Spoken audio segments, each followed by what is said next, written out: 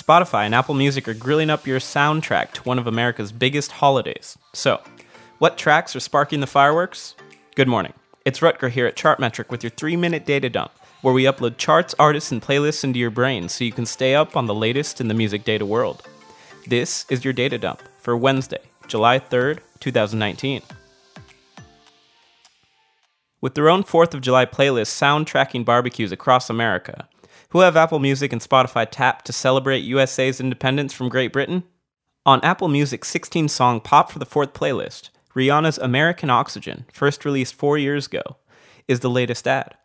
Tom Petty's American Girl, first released some 43 years ago, is the next most recent ad, followed by Miley Cyrus's Party in the USA, released 10 years ago now. Noticing a pattern here? Well, besides the not-so-subtle American themes, it's a great platform for boosting those catalog numbers.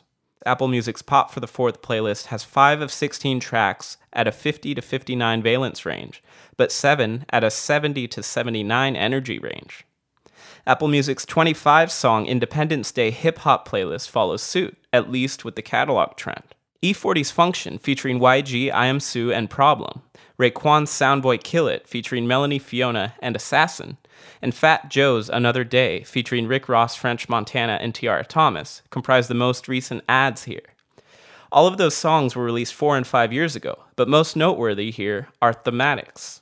This playlist is less about holding the banner for American exceptionalism, and more about championing an independent and even rebellious spirit.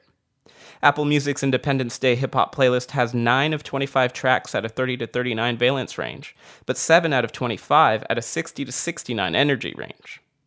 Spotify has consolidated a little of everything into a single 103-song Independence Day playlist. The latest 3 ads include Martha Reeves and the Vandellas' Dancing in the Street, which was first released in 1964.